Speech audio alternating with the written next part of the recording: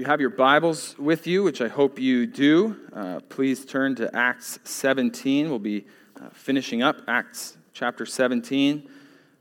We've been moving through the book of Acts. It's been a great time. I can speak for myself. I've really enjoyed it. It's been an encouragement, and we'll be continuing on through the book of Acts.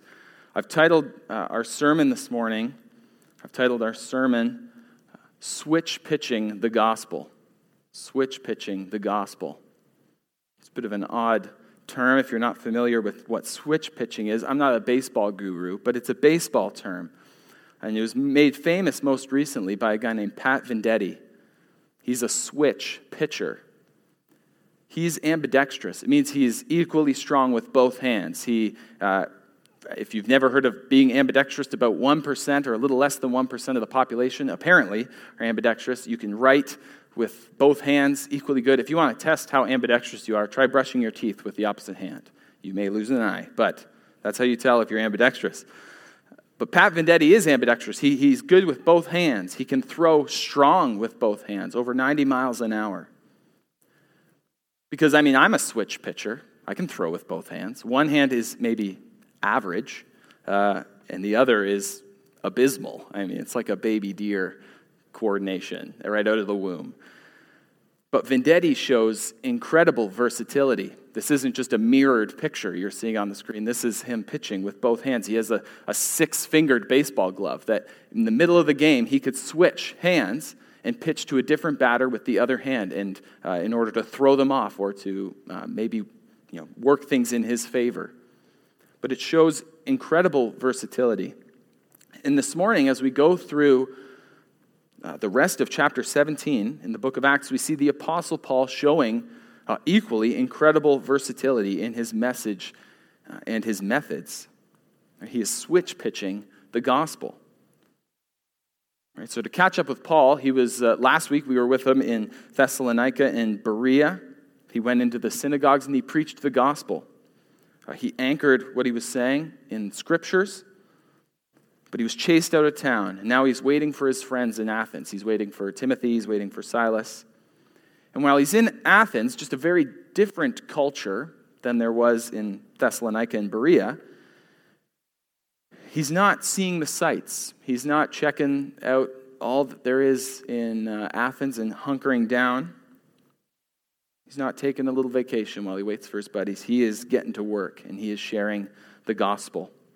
And so we'll see throughout our passage as we work through it this morning, our big idea, both for Paul and for our application, is this: boldly and clearly point people to the only true God.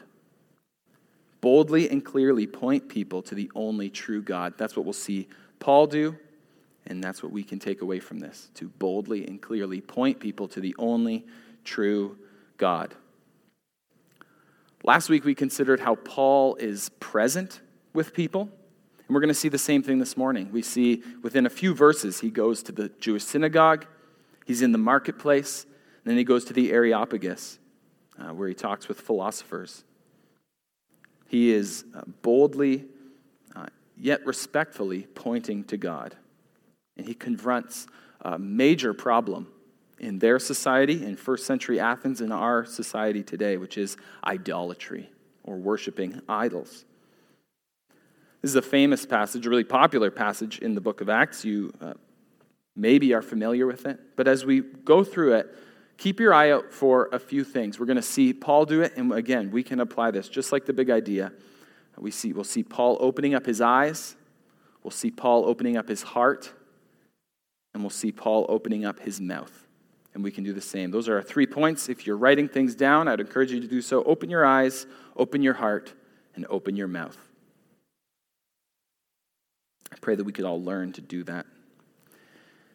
And I know, though, on the other end of this camera, there's a variety of people listening. You may be sitting there thinking, what's this all about? You may be sitting there with a Stoic's criticism. You may be sitting there with a hunger to grow. You may be religious, not religious. You may be a Christian, not a Christian. But I pray that we would all leave this morning with a bigger picture of who God is, with a clear picture of this hope, the hope of the gospel, and a motivation to share that gospel, to open our mouths.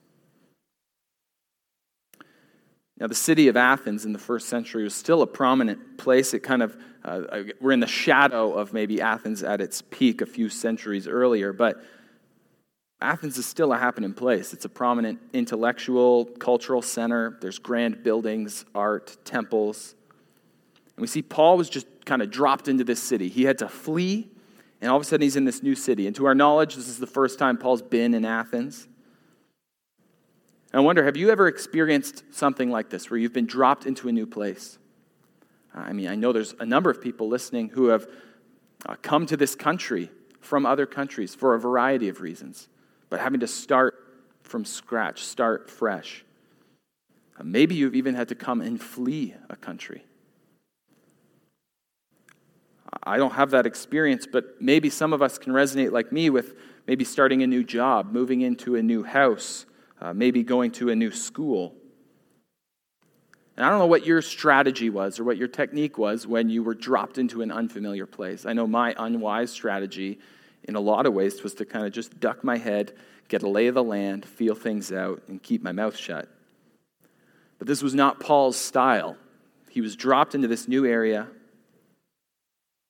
and he didn't just hunker down.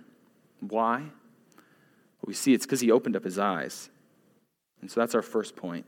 Open your eyes. He wasn't struck by the beauty or the brilliance of this city, but he was struck by idolatry. So let's read Acts chapter 17, verse 16. Now, while Paul was waiting for them, so that's Timothy and Silas, while he was waiting for them at Athens, his spirit was provoked within him as he saw that the city was full of idols.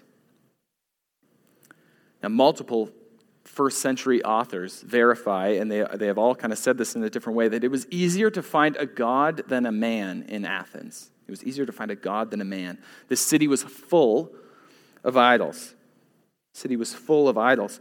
The word Luke, who wrote the book of Acts, the word Luke uses here for full is not a common Greek word, but it could almost be described as smothered or swamped or swarming. Well, didn't even mean to do the little alliteration there, but swamped, smothered, swarming with idols.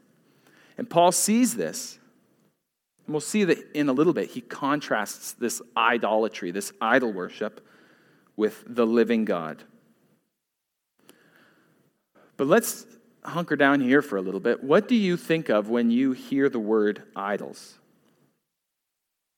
What do you think of when you hear the word idols? I know my default position is to think of idols as objects of worship, little statues maybe, or maybe even big statues. And maybe that's what you think. And that is what idols were. That is what they are. But idols are more than that. Idols are anything that take the place of God in your life. Idols are anything that take the place of God in your life. And so you can make an assessment on your own life. You can say, what is the thing, or what are the things that if I lost them, they would derail me? What would that be? Maybe it's things. Maybe it's your car. Maybe it's your house. Maybe it's your toys. But maybe it's not a thing. Maybe it's something more like your job, your identity, your looks, your money, pleasure, success, reputation, your family even. Maybe even just you. Maybe you could just boil it down to that. Tim Keller, in his really helpful book, Counterfeit Gods, he gives us some categories for idol worship, for idolatry.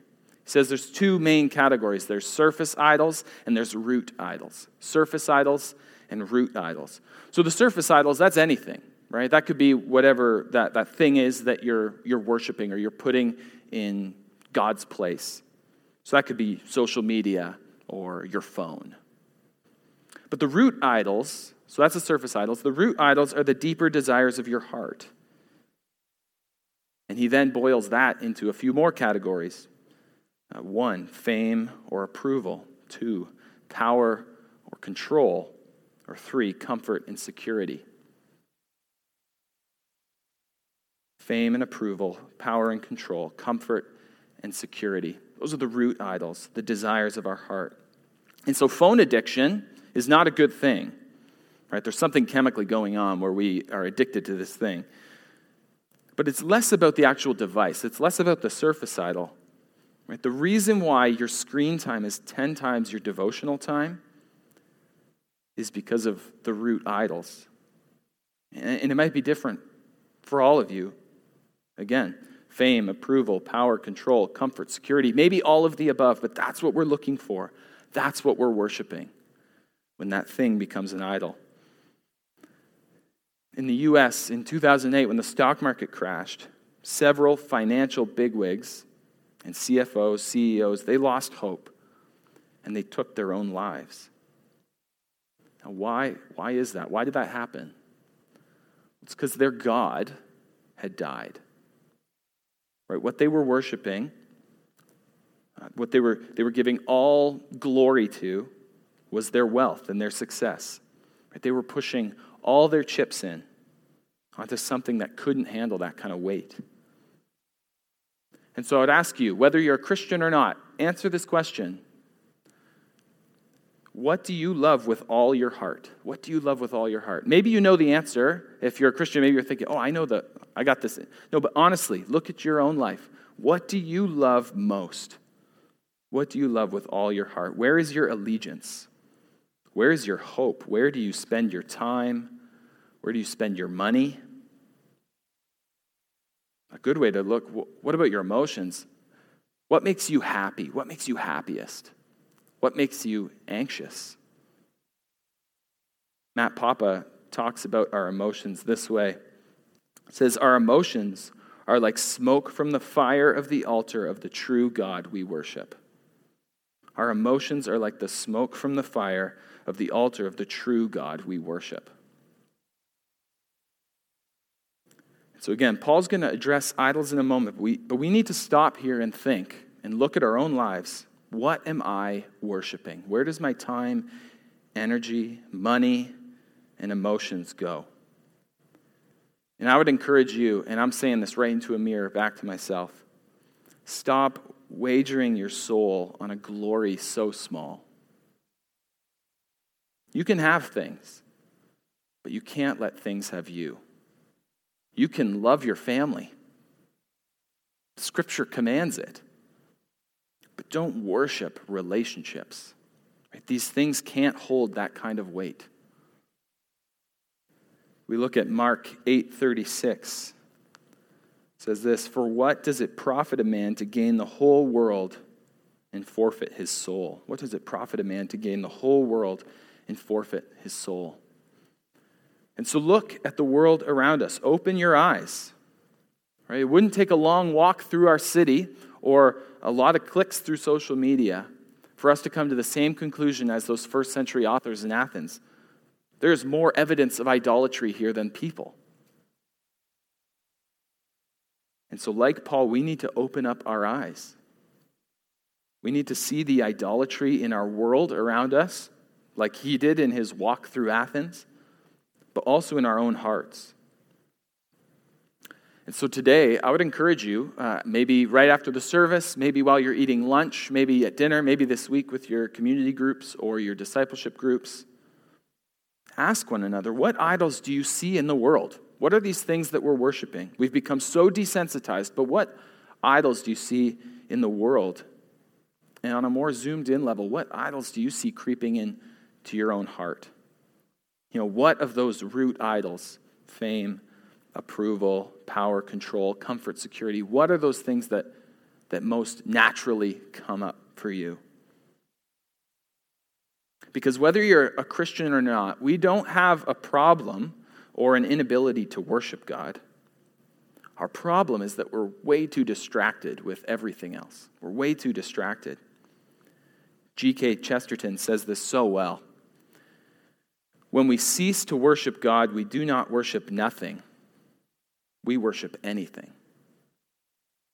When we cease to worship God, we do not worship nothing. We worship anything. And so this is what Paul is seeing. He's seeing idolatry everywhere. And this isn't a first century problem. This is a sin problem. This is a human problem. So Paul's eyes are open, and he is moved. And so he opens up his heart. Open your eyes, open your heart. We see right there in verse 16, Paul, his spirit was provoked. I feel like a 21st century version of that would maybe be triggered or rattled. But Paul's heart is showing here. Now, why is he provoked or moved? Why is he, what's happening here? Well, I think he's provoked for a few different reasons. And first, I think Paul is motivated by his love for others. I've shared this quote before. Mark Dever has a great book on evangelism, The Gospel and Personal Evangelism. He says this: according to the Bible, good motives for evangelism are a desire to be obedient, a love for the lost, and a love for God. A desire to be obedient, a love for the lost, and a love for God. Paul knows what it's like to have everything, but to have no hope.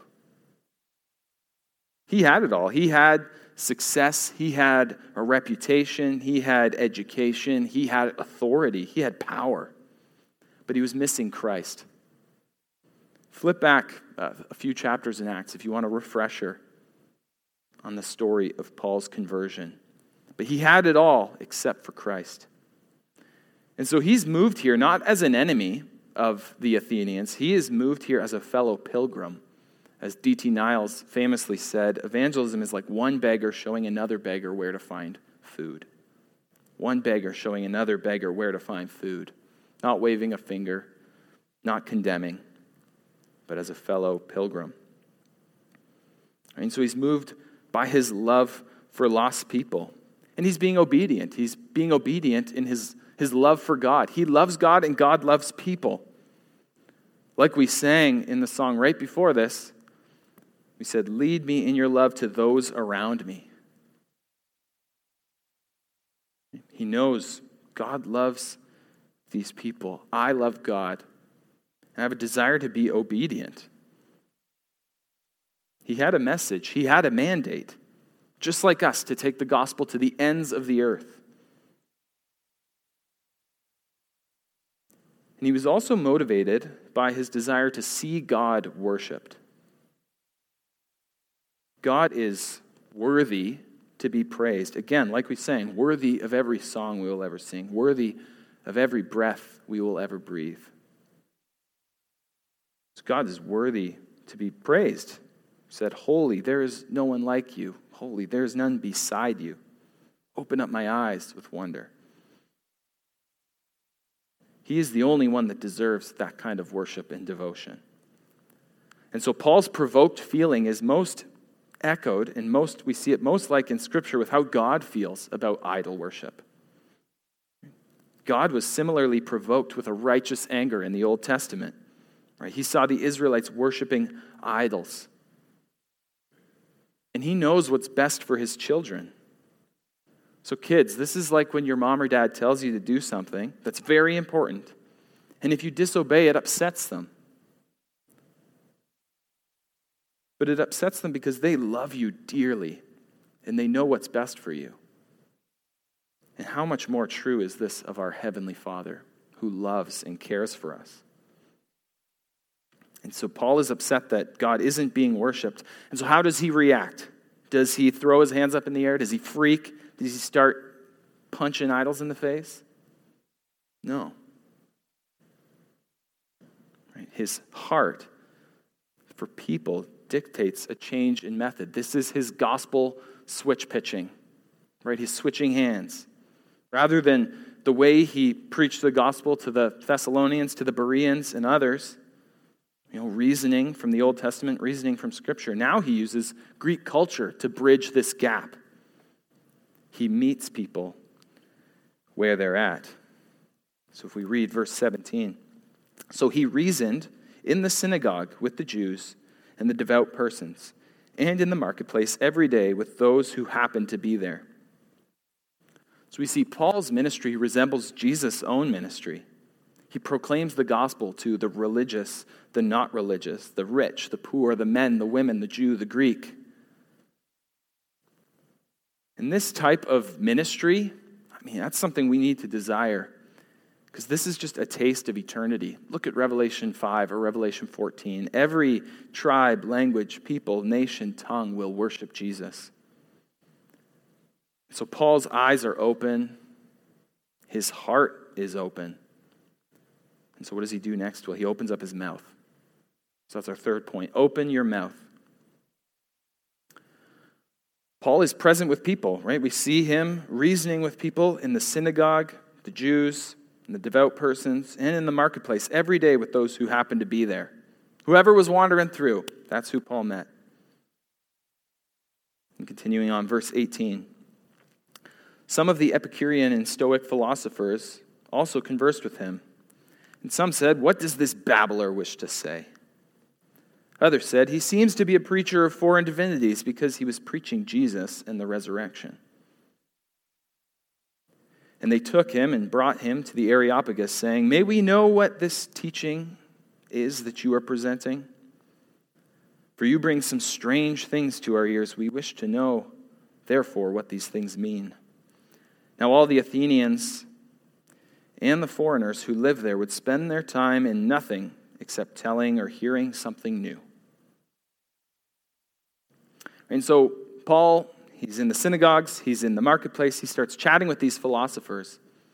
Now Epicureanism, we don't have a time for a deep treatment here, but it was founded by Epicurus in 3rd century BC. It affirms a materialistic worldview.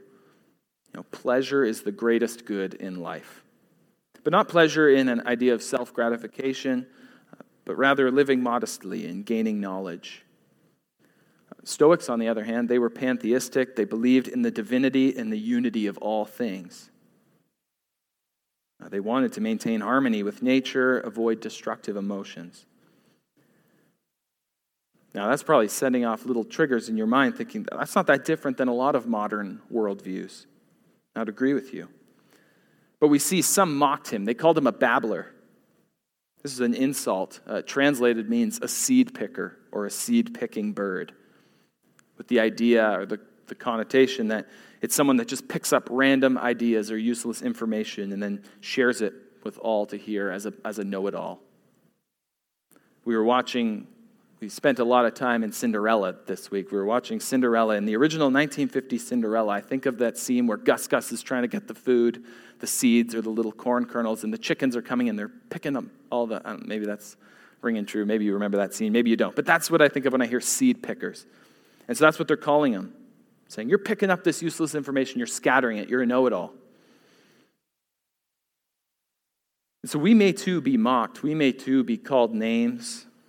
Have you ever been accused of being a seed picker of sorts, of believing in fairy tales? I like that Luke gives a bit of a jab against the Athenians in verse 21. It says, now all the Athenians and the foreigners who lived there would spend their time doing nothing except telling or hearing something new. So he's pretty much accusing the Athenians and the other foreigners there of being seed pickers themselves. I would say this is pretty true in our world too. We don't have to look far to see that we gather theories, our news, our ideas from social media or wherever, and all of a sudden everyone's an expert on everything.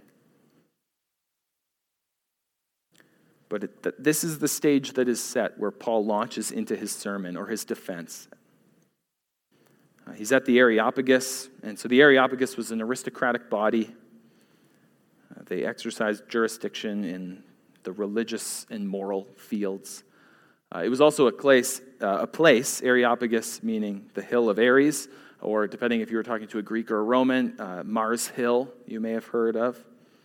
And so people think it was on this rock, Mars Hill. If you Google it this afternoon, give it a Google, you'll see this big rock, this kind of hill. This is where it's happening, and this is who it's happening in front of, the Areopagus. But we'll see, Paul anchors his defense in history and not, in fact, in scattered seeds.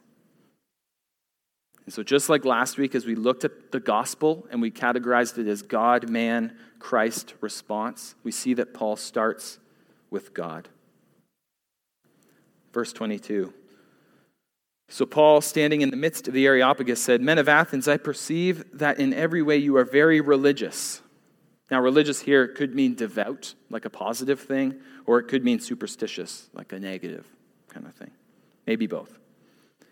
Continuing on, verse 23. For as I passed along and observed the objects of your worship, I found also an altar with the inscription, to the unknown God. What therefore you worship as unknown, this I proclaim to you. The God who made the world and everything in it, being Lord of heaven and earth, does not live in temples made by man, nor is he served by human hands, as though he needed anything, since he himself gives to all mankind life and breath and everything. And he made from one man every nation of mankind to live on all the face of the earth, having determined allotted periods and the boundaries of their dwelling place, that they should seek God and perhaps feel their way toward him and find him. Yet he is actually not far from each of us, for in him we live and move and have our being. As even some of your own poets have said, for we are indeed his offspring. And so Paul starts his defense with contrasts. He says, you worship the unknown, I worship the known. I worship a God who makes, not one who is made. And kids, back to our catechism questions, what is God? God is the creator of everyone and everything. Again, it's hard not to sing that. But God is the creator of everyone and everything. This is the God who Paul proclaims. He says, God directs, he is not directed. And this is what we mean when we say that God is sovereign. God is in control of everyone and everything. And Paul traces his steps all the way back to Adam. He says, God made every nation from one man, and he controls all things. He also says, God is near, not far. He is not unknown. The words that Paul uses in verse 26 is like a blind man, reaching out in the darkness. Like humanity searches for God, but God doesn't keep himself at a distance. Humanity searches for God, but God actually makes himself close to his people, near to his people. Now, these claims are flying right in the face of the Epicureans, of the Stoics. But Paul's not being obnoxious here. He's being clear. He's answering what they asked. They essentially said, what's your deal? In verse 19, they said, may we know what this new teaching is that you are presenting? And so he's being clear, and he's not soft-pedaling. He even goes and he quotes two non-biblical poets to reinforce his arguments. Paul is educated. He knows stuff, but he doesn't use these things as authoritative. He uses them as bridges. It's a good reminder for us to be real with people. Be real with people. Meet them where they're at. Now, what I'm saying, this is not the gospel according to The Office or the Enneagram or pop culture or Lord of the Rings. It's not any of that. I mean, I think The Office is hilarious, but it can't be the foundation. If you can use it as a bridge for people, cool, but it can't be the foundation. Right? Again, as we sang about, I will build my life upon your love. It is a firm foundation. And so neither is Paul making this poetry a foundation. He is proclaiming the God of history. But he's proclaiming the God of history that makes sense to his audience. And so again, this is Paul's version of switch pitching the gospel. Switch pitching the gospel. 1 Corinthians 9:20 through 23 says this, to the Jews I became as a Jew in order to win Jews.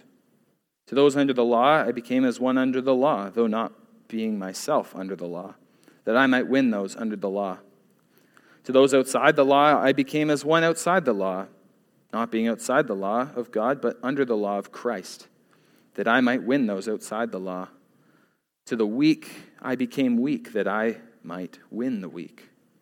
I have become all things to all people, that by all means I might save some. I do it all for the sake of the gospel, that I might share with them in its blessings. Now, this requires a lot of caution and discernment. Right? And if you hear sermons or messages that are anchored in anything other than God's word, run the other way. But it isn't wrong to build bridges with people. Paul shows us that. So continuing on, verse 29, being then God's offspring, We ought not to think that the divine being is like gold or silver or stone, an image formed by the art and imagination of man. We are God's offspring. God made us. Again, we did not make him. I love Paul's implication here, saying that God's creation is so much greater than even man's creation of supposed gods. Right? God's creation of people is miles beyond whether stone or silver or gold, this creation of so-called gods. Verse 30. The times of ignorance God overlooked, but now he commands all people everywhere to repent, because he has fixed a day on which he will judge the world in righteousness by a man whom he has appointed. And of this he has given assurance to all by raising him from the dead. God, in his mercy, hasn't immediately struck down humanity for rebelling against him. Paul calls for repentance. Right? We will all be held accountable for our actions. We will all be held accountable for rebelling. Now, you may be sitting there thinking, what's with this judgment talk? I thought we were talking about God's love here. What's with this judgment talk? And I agree, judgment is bad news apart from Christ. Judgment is bad news apart from Christ. But if we consider a judge, even an earthly judge, a fair judge holds people accountable. And we all have sinned. We all have turned our own way, saying, this is my idol. I am my idol. And so we all deserve this judgment because we have all sinned. But as Paul proclaims here, God didn't just say, man, they blew it. Right? God in his mercy sent his son Jesus to come and live a life without sin. Live a life without sin, a life we could never live, and to pay the penalty for our sin, to exchange his righteousness for our wrongs. 2 Corinthians 5:21 says, "For our sake he made him to be sin who knew no sin, so that in him we might become the righteousness of God." That's a radical exchange. But God did this in his mercy. Right? Not once we got our act together. But Romans 5:8 says this, "But God shows his love for us in that while we were still sinners, Christ died for us." God knew we blew it. He knew we turned our own way. But this exchange happened while we were still sinners. Christ died for us. It's grace alone that saves. We can't work our way to salvation. William Temple says this, "The only thing we contribute to our salvation is the sin that makes it necessary." The only thing we contribute to our salvation is the sin that makes it necessary. And so amazingly, Jesus paid that penalty. He bore my sin. He bore Paul's sin. He bore these philosophers' sin. He bore your sin. And we need to turn and trust in Jesus. Jesus who rose on the third day, right, demonstrating God's wrath had been satisfied. Right? The debt is paid in full, if we only repent and believe in Jesus. And so God will judge, but there is an unshakable hope, and that is Jesus Christ. So maybe you've never heard this before, maybe you've heard it 100 times, but maybe you've never had that response. Maybe you've never repented and believed and accepted this sacrifice, this exchange that happens. Whoever invited you to watch this live stream, reach out to them, reach out to us. We would love to talk more about this. If you have questions, confront those questions. But today could be the day where you turn your life, like Paul's life was changed, like others' lives were changed, like so many here at this church, lives were changed because of the good news of Jesus Christ. And so some have criticized Paul here.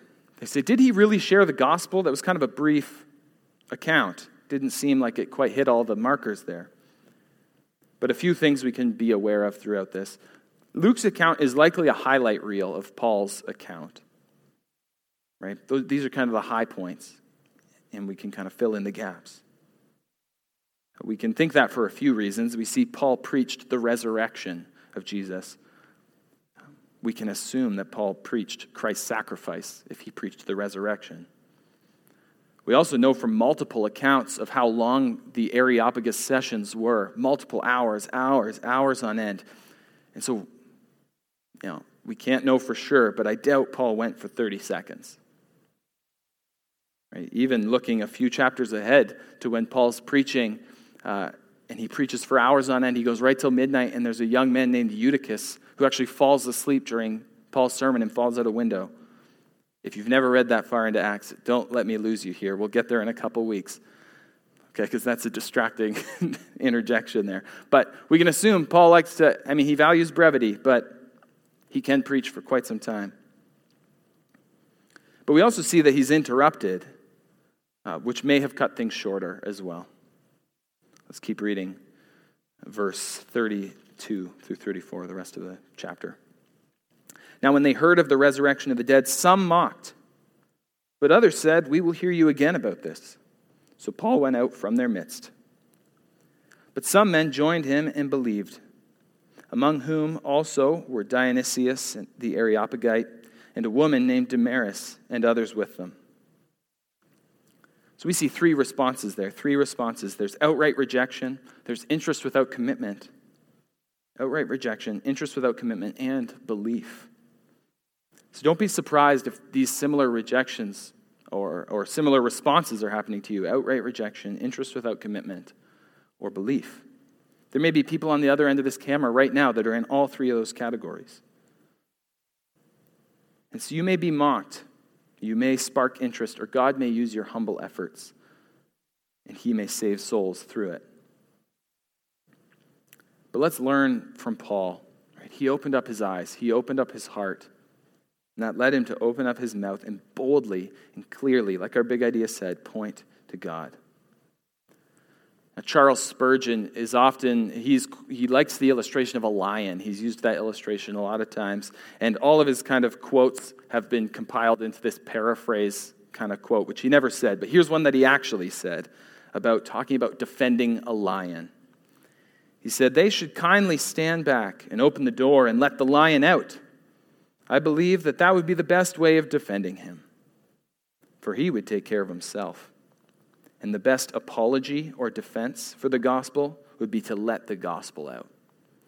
This is what Paul does. He points to God, right? He lets the gospel out. And we can admire Paul's versatility, right? Just like Pat Vendetti, switch pitching. We see versatility here. But maybe you think, man, I can't do that. That's not me. God has given you everything you need to do the same. He's given you his Spirit. Pray for boldness. Pray for wisdom. Pray for versatility. Because humanity has a universal problem. The first century Athenians and us today, whether they're rich, poor, religious, not, sin is the problem. So everybody you meet needs the gospel. Your spouse, your kids, your coworkers, your friends, your neighbors, that person at the gas station, the teller at the bank, the person begging your groceries, and you. We all need the gospel. We look at Jesus' life. He was grieved by the idolatry in Jerusalem. Paul was provoked from the idolatry in Athens. Are you similarly provoked by the idolatry in our world and the idolatry in your own heart? John Stott says, "The essence of sin is man substituting himself for God, while the essence of salvation is God substituting himself for man." That's counter to this idolatry, right? The essence of sin is man substituting himself for God. We are worshiping the wrong thing, while the essence of salvation is God substituting himself for man. And so I don't know about you. I'd say we all have work to do in this. But let's look to God who created and sustains everyone and everything. He is not small. He is not made by human hands, by human minds. But he's also close, and he offers hope. Hope beyond our imagination. So let's confront the idols in our lives, the idols in our world and share the good news of God substituting himself for man, how could we possibly worship anything else? Let's pray.